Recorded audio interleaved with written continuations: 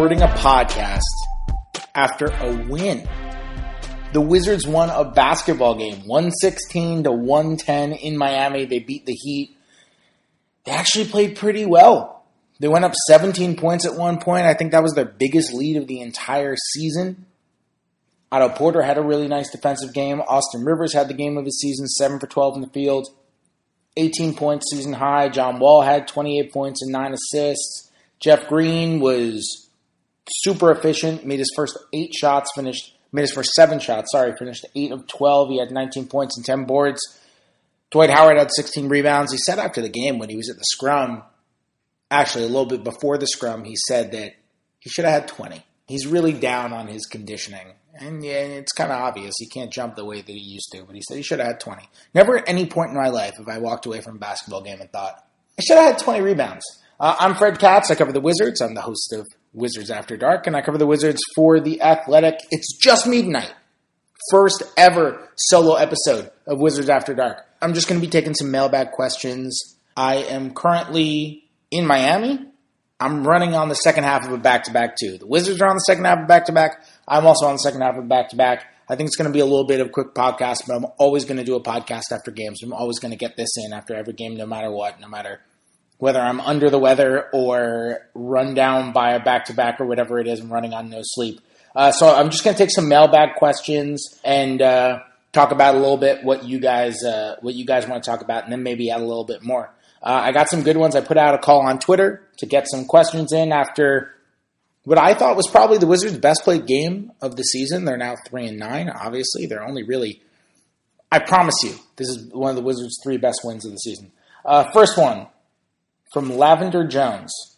What's Scott going to do with Markieff Morris? He's never been able to get over that consistency hump, and now he seems to be in over his head. So Scott Brooks pulled Markieff Morris tonight with a little bit more than 10 minutes to go in the third quarter. Keith picked up his third foul of the game. Came out, never re-entered. He finished with, let's see what he finished with. What was this from the final line? He played only 15 minutes and went 2 for 6 from the field. He had 4 points and 2 boards. It is interesting. I mean, Keith seemed a little bit not quite himself after the game. I don't think he was down or anything like that. He wasn't disgruntled at all. He just kind of didn't seem like his normal peppy self. And this is not the first time that Markieff Morris hasn't closed. That being said, he hasn't been playing that well really since the Portland game when he had the game of his season and he had a career high in 3-pointers made and he had 28 points and really carried them to a 1-point win in Portland. He has not shot well. I don't think he's defended well. His pick-and-roll defense has been particularly off. His rotations have been late when he's been on the weak side. The Wizards changed their defense a little bit tonight. Worth noting, they changed up kind of what they do and the way they defend shooters on the weak side. And they had their best defensive game of the season overall. I don't know if that's a coincidence. I should have asked Scott Brooks about it after the game. If I were a better reporter, I would have done it. But that is a thing worth noting. Markieff Morris, though, still was not great defensively tonight, I didn't think. I think he's capable of being better, but he wasn't tonight. He was a -10 in a game that they won by 6. He was a -10 in a game that they were up big time at one point, and then they fell off. There was at one point, there was a 20-something point difference between the score and what the score was when Keith was when he was on the floor. You asked Brooks about it after the game, and he liked the way the small lineup was rolling. Jeff Green was playing well. You got good Jeff Green tonight. He was making his shots. For the most part, he had good shot selection. He was finishing around the rim. He was rolling hard in pick and rolls. He did a really good job tonight. And Brooks wanted to roll with that. He wanted to roll with Austin Rivers, who is legitimately throwing up shots every single time he touched the ball. It was extremely entertaining. And Keith just wasn't playing well enough to go. I don't know what the future is of this. I think it was Candace Buckner, who has been a podcast guest here and who obviously covers the Wizards for the Washington Post and does a wonderful job. I think it was Candace who asked Brooks before the game who the starters were, and Scott said, same starters tonight. And she followed up and was like, tonight? And Scott said, yeah, tonight, and kind of gave a little bit more of a cage response. But I don't get the impression from Scott Brooks, these are the starters no matter what the whole time. They're still 3-9. And I don't think a change in the starting lineup is imminent. The big, huge rotation change tonight was that Jan Mahimi got some minutes again for the first time in 3 games, and that was it. Scott Brooks is not one to change his rotations and do drastic things, and that includes, switching up a starting lineup. And I don't think that Markieff Morris is in danger of that. But Brooks has shown he likes closing with smaller lineups. Now, I don't blame him. The 3-guard lineup with Wall, Rivers, and Beal has a pretty good net rating. And when you're 3-9, you kind of have to do whatever you can to just try to play hot hand lineups. I get it. Just go with what's working because there isn't that much working. So I get the decision. I'm very intrigued to see how it's going to develop moving forward. I'm not sure how it will, but I am certainly intrigued by it. Next question from John Wall at the Rose Bar Club. No Otto Porter in the fourth quarter for a second consecutive game. He changed the energy of the Wizards on defense. Why? It seems like basically he just liked the way that Jeff Green was going, and he liked the way that Austin Rivers was going, and he wanted to leave those guys out there. And I think it was as simple as that. I agree with John Wall at the Rose Bar Club. I didn't even know what Rose Bar was until 2 days ago. That's how cool of a person I am. But I agree. I thought this was Otto Porter's best defensive game of the season. He was so good fighting around screens, specifically in this game. He was really, really good at that. He fought hard. He played super hard on defense, and he was super slithery. Whiteside was not getting to him when he was setting a ball screen on his man. He was slithery off the ball, too. His footwork was great. It was awesome tonight, and he fought real hard, and he did a good job around the rim when he had to be there. He was really, really good defensively. So, I would get it. Otto Porter's a better player than Jeff Green.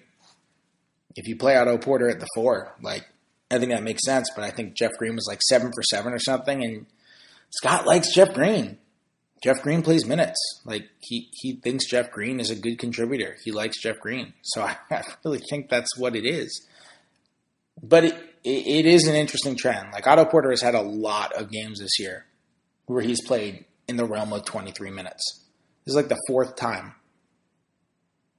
And a couple of times it's been because Otto hasn't played well. But that wasn't the case tonight. He only had 7 points, but he was really good tonight. He did all the little things tonight. So I get it because other guys played well. I do. But I do agree with the implication of the question that it's something to follow because a couple of people asked about this, and I think it's a justified thing to ask because Otto Porter playing 23 minutes a game in the long term, if you're going to do that all the time, and he's not playing 23 minutes a game, but if you're going to play him 23 minutes in 30% of your games, 40% of your games, I don't think that's going to help you in the long term. I think Otto Porter playing a good amount of minutes is probably a better thing for this club, especially when he's defending the way he did tonight. Next up, from Almost Bullets. Could a bad start end up being good for the team in the end? Forces some desperation. That could help bring the team closer. Chemistry seemed better tonight. People picking each other off the floor, high fives, etc. I don't know. I don't think a 2-9 start is good no matter what. I know that sounds like a hot take. I don't think a 2-9 start is good no matter what. I'm going to go out on a limb and just throw that one out there. But I do agree they played harder tonight for sure. Definitely. Jeff Green said it was a game that they needed to win and that they had to play with some kind of desperation because they had to have this one. And yeah, you look at the schedule. I think I said this on the last podcast when I had Ben Standing on. You look at the schedule and it's yeah, damn straight they needed to win. They had Miami in this one. They got Orlando at home. They got Cleveland at home. They got Brooklyn at home.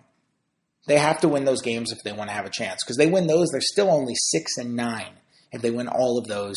And that's going into a stretch of 7 straight games against legitimately somewhere between really good, good and great teams. They're playing Portland. They're playing Toronto. They're playing New Orleans. They're playing really good teams in that stretch and more. All playoff teams. It's not going to be easy, that stretch. And going into that stretch at 6-9 is already going to be a trudge.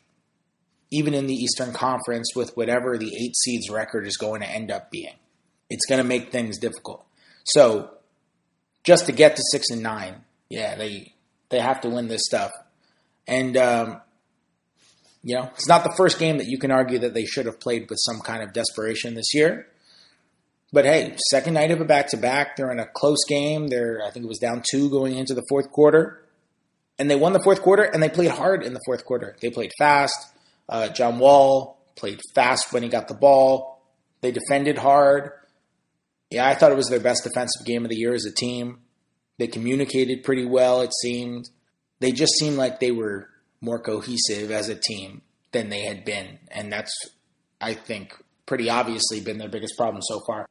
One last one. I thought this was an interesting question from Eric Cartmenez. I'm sorry if I mispronounced that. What distinguishes good John Wall games from bad John Wall games? What did you think of how Wall played tonight? The good and the bad, the biggest thing for me is just how he performs defensively. John Wall at this point is never going to be, on no given night, he's going to be a dominant defender. It's been a little while since John Wall has really gone out and been a dominant defensive point guard. So I don't think that is or should be the expectation anymore. But is he killing your defense? Because there are nights when he's just not going to run through over screens. He's just not going to rotate. He's going to, call out switches while he's guarding the top ends of pick and rolls when he shouldn't. He's going to lead to miscommunications, those sorts of things. And that has, a domino effect on the rest of the defense, and it just snowballs from there, and that's how you end up getting open cutting lanes, open jump shots, open layups, all that kind of stuff. Tonight, I thought he was a little bit better defensively. He ventured out 25 feet to guard some plays, and I thought he played with energy on the offensive end. The Wizards played fast tonight. I didn't think it was a great Wall game tonight. He had a big line, 28-9. I didn't think it was a great Wall game tonight. But I think if we're going to rank all of his games from this year, this was somewhere, and he hasn't been great this year, but I think this was somewhere probably within the top half. Actually, one more from Insane Smitty. Would love to get your take on Otto and Jeff on the court together. I don't know, when Jeff Green is going well, he looks good. When he's making shots, he looks good. But when he's not making shots, he, takes bad shots, and I think he can hurt you on the defensive end. I think Rivers and Porter is interesting because I think Rivers is a little more switchy. I think Oubre and Porter is obviously interesting, and I'm very far from the first person to say that. I'm not as intrigued with Jeff Green. We've seen Jeff Green. We know what he is. I would be more intrigued to see Porter get some more minutes at the 4. We'll see what happens. Before I go, I will be back on Monday after the Magic game. That won't be a solo podcast. I will end up having a guest. This was, like I said, an impromptu thing. If you're enjoying Wizards After Dark, if you're enjoying me just talking to myself for 15 straight minutes, you can go on, you can subscribe to it on iTunes and do all this stuff and give it 5 stars and leave a review and all that stuff and tweet about it and tell your friends about it and Facebook about it and Friendster about it and all those social media-y things that people love to do to communicate with others about the things they love and hate. I'll be back on Monday. They play the Magic, a revenge game from one day ago. But I'll talk to you guys then.